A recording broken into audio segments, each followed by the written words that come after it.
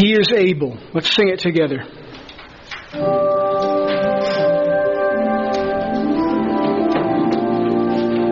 This song is exactly what the message is about today, especially that word more that you'll see repeated through the song. He is able, more than able, to accomplish what concerns me today. He is able, more than able, to handle anything that comes my way. He is able, more than able, to do much more than I could ever dream. He is able, more than able, to make me what He wants me to be. Sing it again. He is able, more than able, to accomplish what concerns me today. He is able, more than able, to handle anything that comes my way. He is able, more than able, to do much more than I could ever dream. He is able, more than able, to make me what He wants me to be. He is able. He is able, more than able, to do much more than I could ever dream. He is able, more than able, to make me what He wants me to be. To make me what He wants me to be. And then make it a prayer. Lord, make me what You want me to be.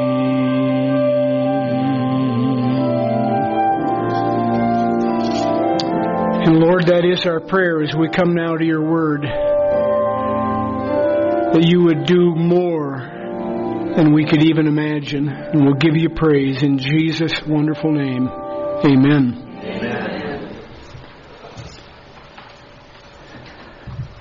A.J. Gordon, a Baptist preacher from the 1800s, wrote these powerful words: there is more you can do after you pray, but there's nothing more you can do until you pray.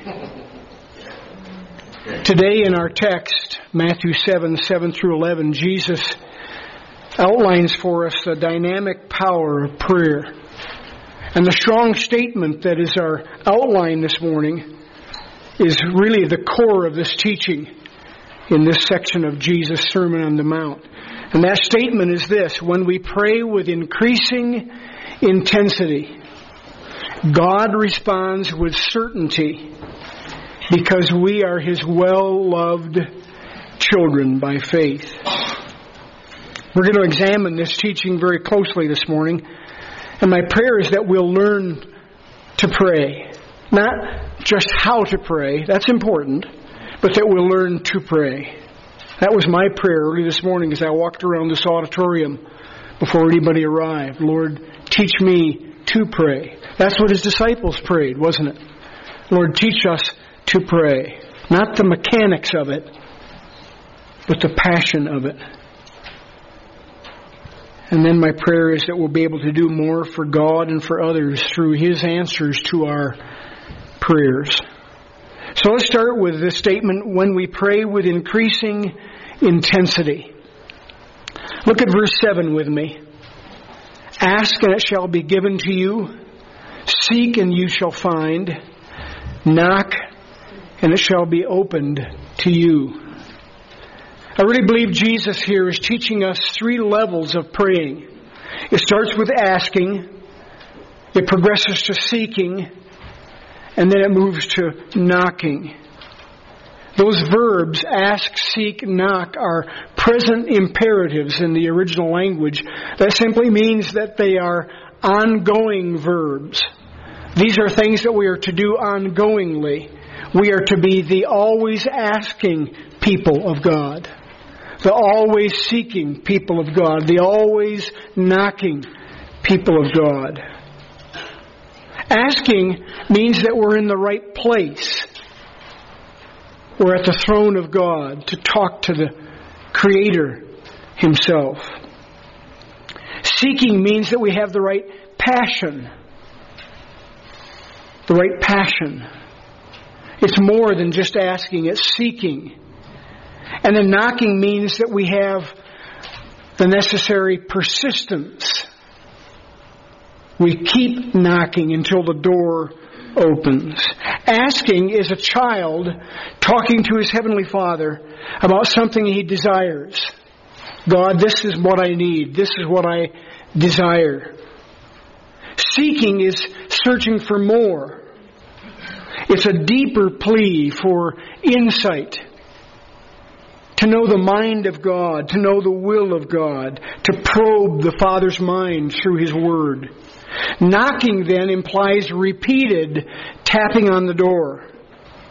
Longing to know God more intimately. Wanting to step inside and have a wonderful communion and fellowship with the Lord. To have an audience with Him. And then to go back through the door out into the world and live the perfect will of God for our lives. So a couple of questions this morning that I think are appropriate. One is, why don't we ask, seek, and knock? Why don't we follow that progression of intensity? I think there are 3 things that can hinder us. One is thinking that prayer doesn't really matter. It's a fatalistic view of life. Whatever's going to happen is going to happen. What good does it do to pray? Some would say. And so they don't. There's also, secondly, a fear that we're not doing something quite right. We're not praying hard enough. We don't have enough intensity. We don't know how to gauge that intensity. Or we don't know if we're doing the right formula. Am I supposed to be on my knees? Am I supposed to be next to my bed in the morning when I start my praying on my knees? Am I supposed to fold my hands? Am I supposed to close my eyes, or can I leave them open? We have all those questions. And they're not just for kids to ask. So we fear that we're not doing something right. Or thirdly, we decide, and this is more often the case with us, and I'm speaking about myself as well, we decide we have so much to do, and we got to get at it. And so I don't have time to pray. So busy, and so fretful about getting everything done. And some of those great old warriors of the faith, those great missionary prayer warriors, used to say things like, I have so much to do, I need to pray for 3 hours. Now, who would do that today? Seriously. Think about it. This command, this invitation, is not to be understood as somehow pressuring God to finally give in and respond to us because we prayed again, or again, or again. Remember, it's God who issues the invitation, right? Jesus is saying to us, ask, seek, knock. God Himself. And He's the one who wants us, invites us to come boldly before His throne. There's a wonderful verse in the book of Isaiah, chapter 26, verse 9. It says, "At night my soul longs for Thee. Indeed, my spirit within me seeks Thee diligently." Oh, if we only had that kind of passion, we wouldn't have a lot of questions about prayer. But here's another question. The question is, should it be something that I even pray about? Can I pray about this? You see, there are some things we don't need to pray about because we know what God wants. Right? But sometimes we don't want to do it. We want to do our thing. So this kind of person says something like this: Lord, all I ask is that you bite your tongue and not say or do anything that'll knock me away from my plans, that'll spoil my plans. Let me enjoy myself just this once. Now, we don't say those exact words, but that's what we mean. Here's another question. Why don't I get everything I need? Why don't I get everything I want or think I need? I believe that James chapter 4 in the opening 3 verses answers that for us. First of all, either it's because we don't even ask, you have not because you ask not, or it's because we ask flippantly so that we can, as the text says in the King James, consume it upon our lusts. Bagley translation, I want what I want when I want it. And I don't care what God wants. When Jesus gave us His model prayer in chapter 6, you remember that? Our Father who art in heaven, hallowed be Thy name. When He gave us that prayer, He didn't expect us to pray like this. But without these exact words, this is how we sometimes pray. Your kingdom come, Lord, only don't expect me to advance it. Your will be done, but by the way, I plan on living like I want, as I please. Forgive me of my sins, but I'm not going to give up that grudge that I'm holding against my brother. Don't lead me into temptation, unless, of course, it's something that I really would enjoy. The kind of prayer Jesus is talking about in this sermon is described often in the New Testament. 1 Peter 4:7 calls it watching unto prayer. Romans 15 verse 30 calls it striving in prayer. Paul in Colossians 4 verse 12 calls it laboring in prayer, like a woman laboring to deliver a baby. Ephesians 6 verses 12 and 18, twice in that chapter, Paul refers to it as wrestling in prayer. Let me go over those words again. Watching, striving, laboring, wrestling. Those are strong words. They imply what? Intensity. Intensity. When we pray with increasing intensity. Jesus Himself illustrated this kind of intense praying, this kind of persistent knocking, when He prayed in the Garden of Gethsemane before He went to the cross. His disciples were there too, 3 of them. They couldn't stay awake.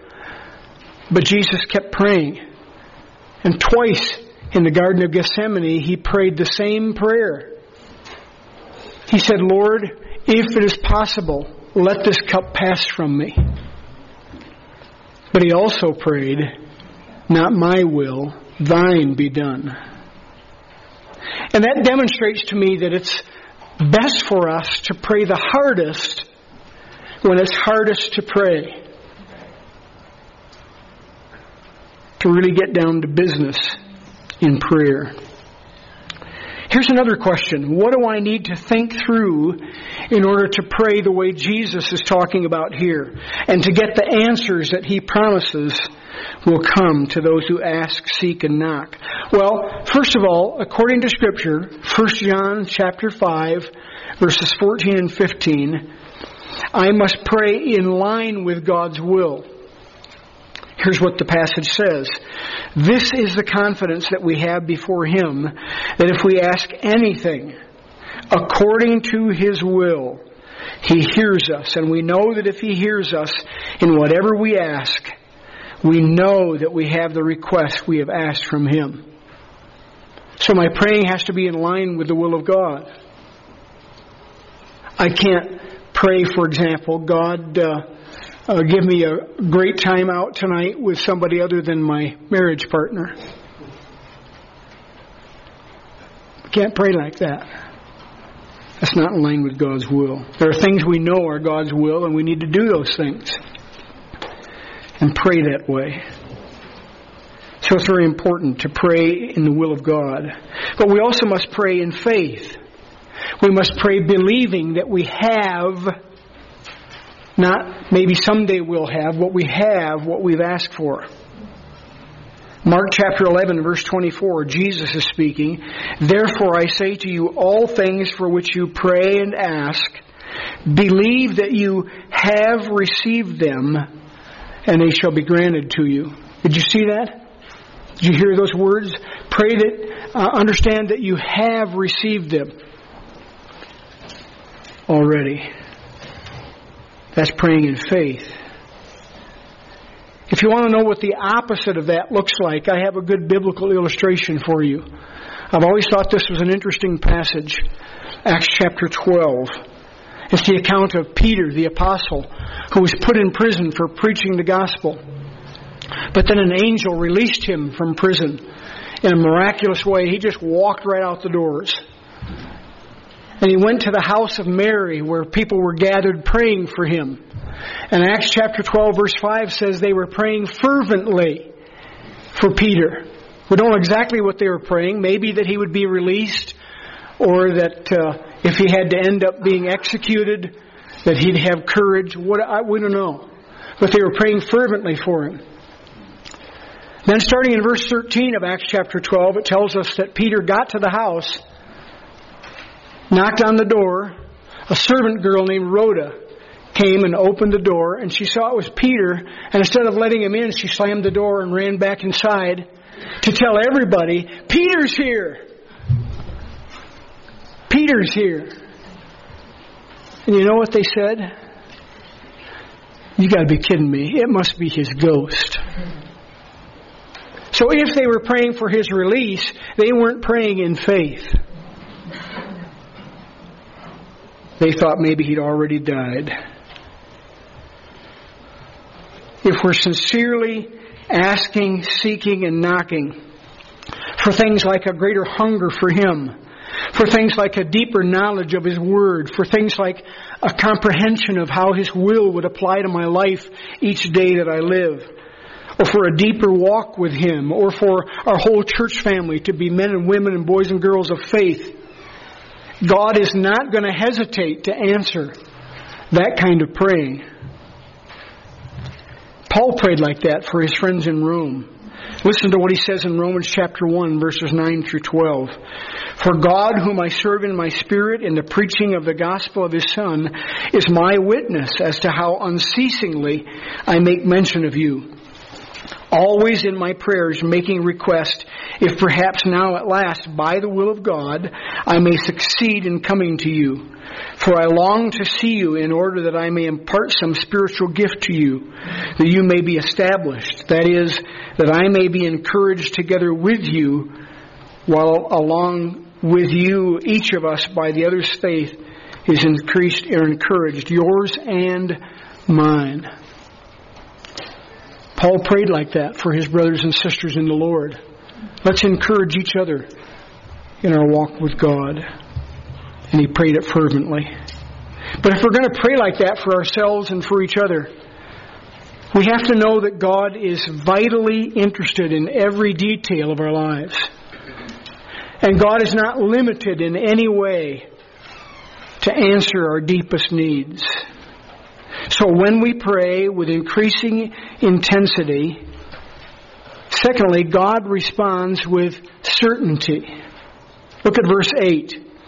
Everyone who asks receives, and he who seeks finds, and to him who knocks it shall be opened.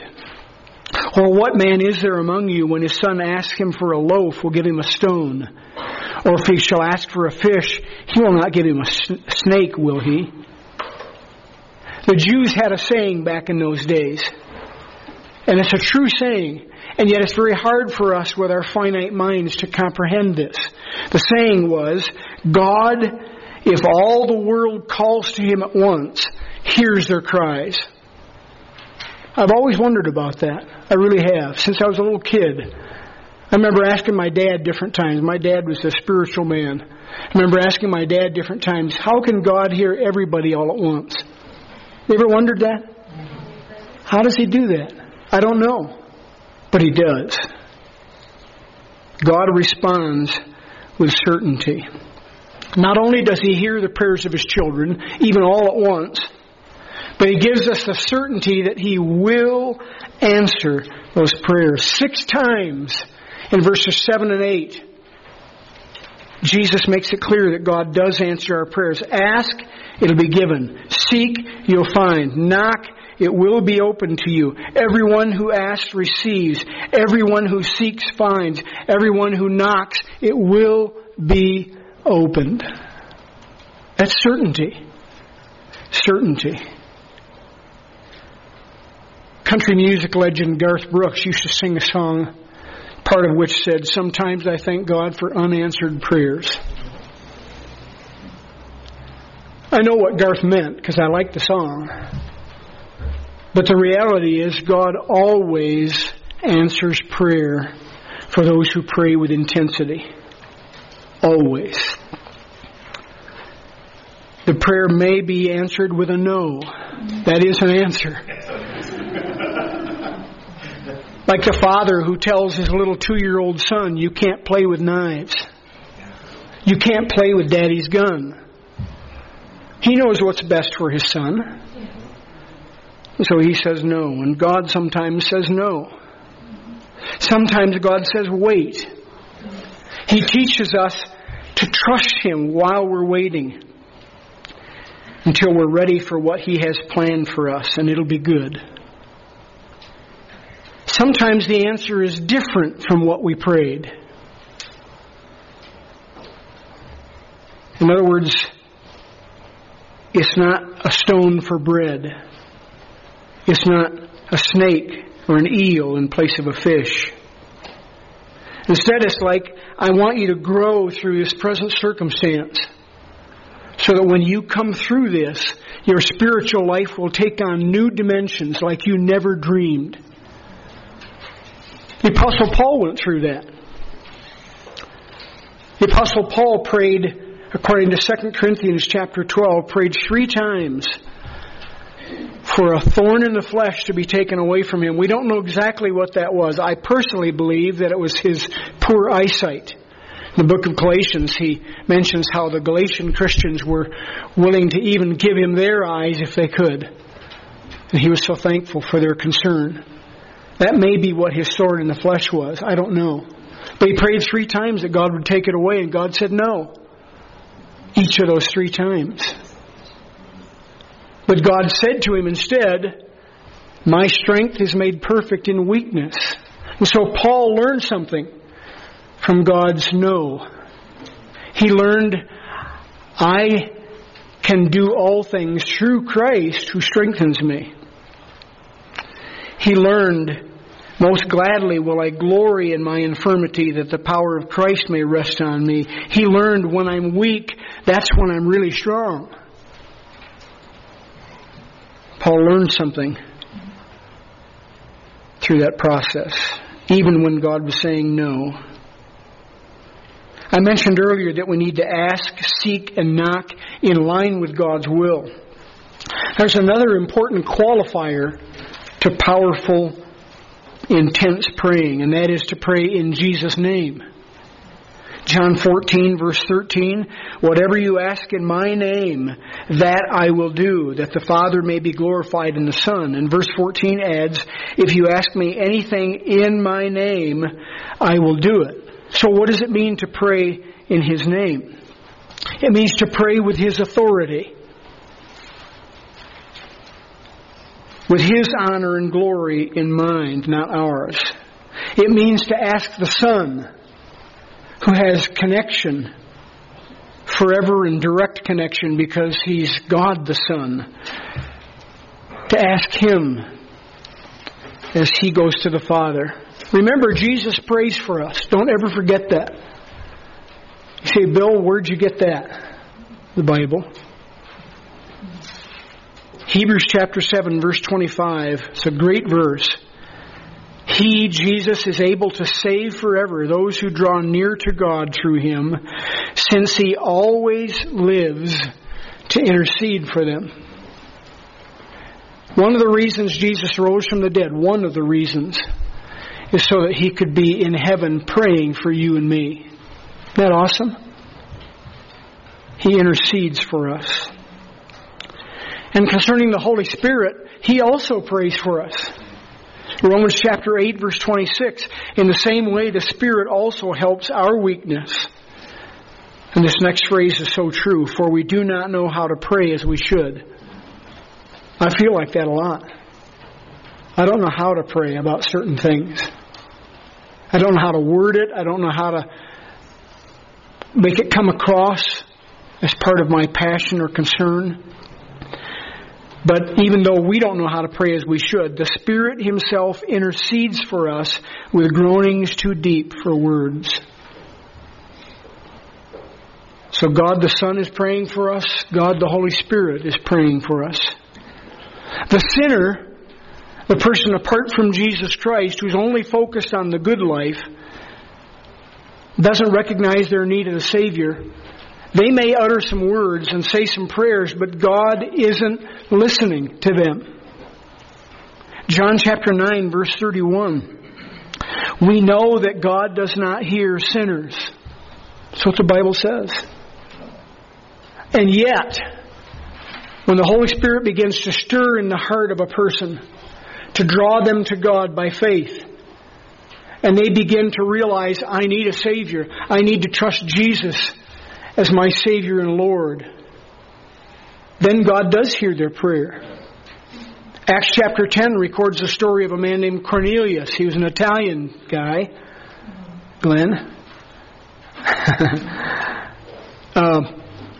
The text in Acts chapter 10 tells us that he was praying and that an angel came to see him and said, your prayers and alms have ascended as a memorial before God. And then the angel sent him to the Apostle Peter, for Peter to come back to Cornelius' house and explain the gospel to him, and he was gloriously saved. So God, if we're praying in line with His will, if we're praying with faith believing, if we're praying in the power and authority of Jesus' name, will answer our prayers. He will not mock us for our prayers. He will never injure us with some ridiculous answer to what we have asked. The question is, why won't He? Why wouldn't He? And the answer is clear. His character is at stake. God's character is the best assurance we have of answered prayer. If He is who He says He is, then He's going to answer prayer. He is the ever-loving, ever-giving Father. And He gives to those who are always asking, always seeking, always knocking. You've seen it before. Maybe it's happened in your home. A child comes to their dad and says, Dad, I want to do this, or I need that, or please do this for me. And the dad either doesn't want to take the time to deal with it, or he doesn't want the decision on his shoulders, so he says what? Go ask your mom. Go ask your mom. Could be the other way around too. My point, though, is that God loves to make the decision. He doesn't say, go talk to somebody else. He wants to make the decision. And it'll be the very best decision for us as His children. So finally, when we pray with increasing intensity, God responds with certainty because we are His well-loved children by faith. Verse 11, if you then, being evil, know how to give good gifts to your children, how much more shall your Father in heaven give what is good to those who ask Him?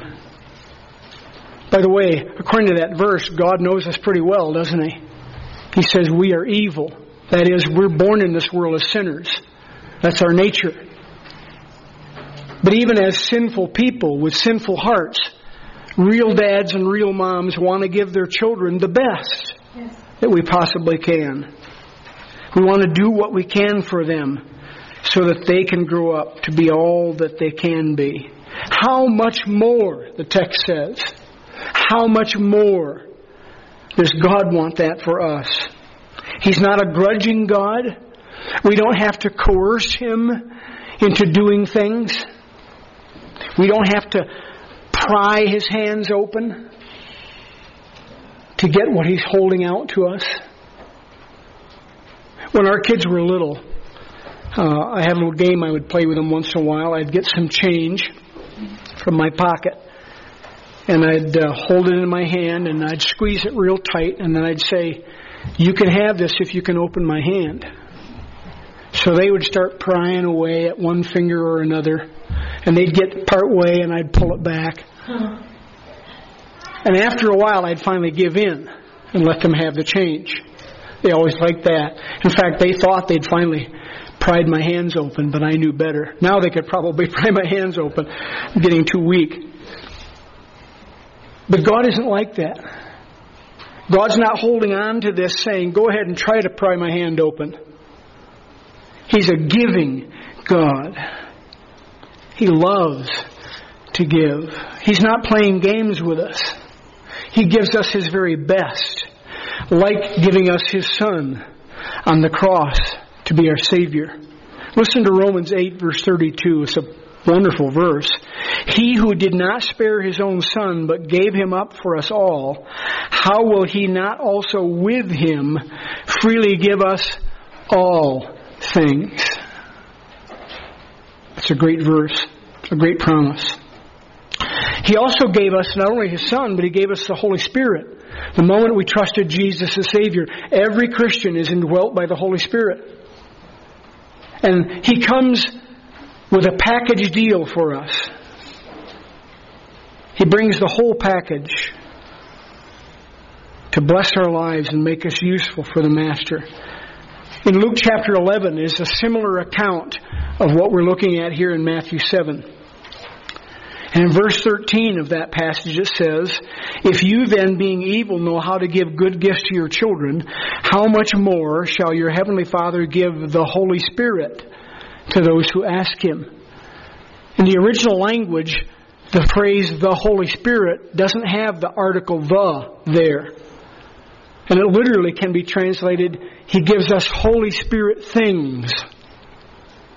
We already have the Holy Spirit, but it comes as a package. All of those gifts are ours in Jesus Christ and through the power of the Holy Spirit. Jesus simply wants us to be clear about who the Father is. We misjudge God if we think that He doesn't care about us or what we're going through. We misjudge God if we have this idea in our head that He can't help and that prayer is a waste of time. And by the way, God is never embarrassed that He's out of stock with something. He's got all of the universe at His disposal. We also misjudge God if we think He's too preoccupied with running His universe to be focused on my little problems. Through prayer, finite man draws on the infinite power of God, and that power of God is always enough for every need that God's people have. There's no shortage of anything with God. You've probably seen in the news lately all the reports about the coal mining industry and how coal companies are closing and laying off their workers all over Colorado, Illinois, all different places. Well, there's no shortage with God. I want to explain something very quickly that theologians talk about. I don't consider myself a theologian, but let me talk about two words. They're big words, but I'll explain them very quickly. Transcendence and immanence. When theologians talk about the transcendence of God, they mean that God is above His universe and that He is in total control of everything. He knows exactly what's going on, but He is above the fray. Think about that for a moment. God isn't all bent out of shape about what's going on in this election cycle. He isn't. He's got it all under control. The transcendence of God. But theologians also talk about the immanence of God, meaning that God is very involved with your life and mine. Every one of His creatures, even the sparrows, He cares. He knows. He loves us. And let me add a quick word, if I may. When we're praying to God, especially because He is a transcendent God, we need to be careful not to be too off the cuff or flippant in referring to God. I'm talking about thinking of Him, for example, as the man upstairs. He's not the man upstairs. He is the God who created everything, the all-powerful God of the universe. So be careful. I'm not laying down a rule here. I'm giving you a reminder. Don't come to God starting your prayer with, "Hey God." Think about this. We're talking about it in the context of fathers and their children, right, in the passage. If I'm a dad, I don't want my son coming to me and saying, "Hey, you, get me something to eat." That's not happening in my house. You know what I mean? There needs to be some respect there. There needs to be an attitude of reverence for God. And that doesn't demand that we have to say certain words in our prayers in order for them to be heard. But we need to give God honor and glory and respect for who He is. There are some amazing incentives. I've gotten off my little hobby horse there. Some amazing incentives for praying God's way. First and foremost, there's the incentive of being able to spend time in the presence of the King of Kings. That's amazing. Secondly, I get the privilege of showing God my total dependence on Him instead of on myself. Someone wrote this, and I think it's so good. It's better to have a small faith in a big God than a big faith in a small God. We have a big God. Which means, thirdly, then, the other incentive for praying is I get to tap into the unlimited resources of God. All of that comes by faith. Matthew 21, verse 22, "And all things you ask in prayer, believing, you shall receive." Think about this for a moment as I close. Ordinary human beings, by faith, have the opportunity to do extraordinary things for God through prayer. On the back of your notes today are some key questions to consider. And a great assignment, by the way. The assignment down at the bottom of that page is to write down prayers that you are praying. And then write down the date when God answers those prayers. And you'll be able to go back later and look at how God met every need according to His will. John W. Peterson was a great songwriter, wrote thousands of songs. in his lifetime. Way back in 1957, he wrote a song that had these words: "When I was burdened down with care, I knelt with God apart. I stretched my hands to him in prayer and touched his loving heart." And then the chorus says, "I touched the heart of God in prayer. I lingered in his presence there. I lost my heavy load of care when in prayer I touched the heart of God." What a privilege we have. We're going to close our time this morning in prayer. We haven't done this in a while, but we're going to do it this morning. I want to encourage you to get together in some small groups, 3, 4, 5 people. You can meet anywhere in the auditorium or go over in the dining room and just pray. If you're not comfortable praying, you don't have to. This is not a demand. It's an opportunity. Just get together with a few other people and pray. Share some requests. I want to throw that challenge out to you this morning. When you're finished, you can leave or hang around and talk to somebody. But let's spend some time together in prayer. And I want to end our service in prayer. Father, thank you that you care about each person in this room. You love us more than we could imagine, and you are a much more kind of God when it comes to prayer. And again, I pray this morning, and I know there are others here who pray it too. Teach me to pray. Teach me to touch the heart of God in prayer and see what you will do. Bless us now as we pray together in small groups, and may you get the glory in Jesus' name. Amen.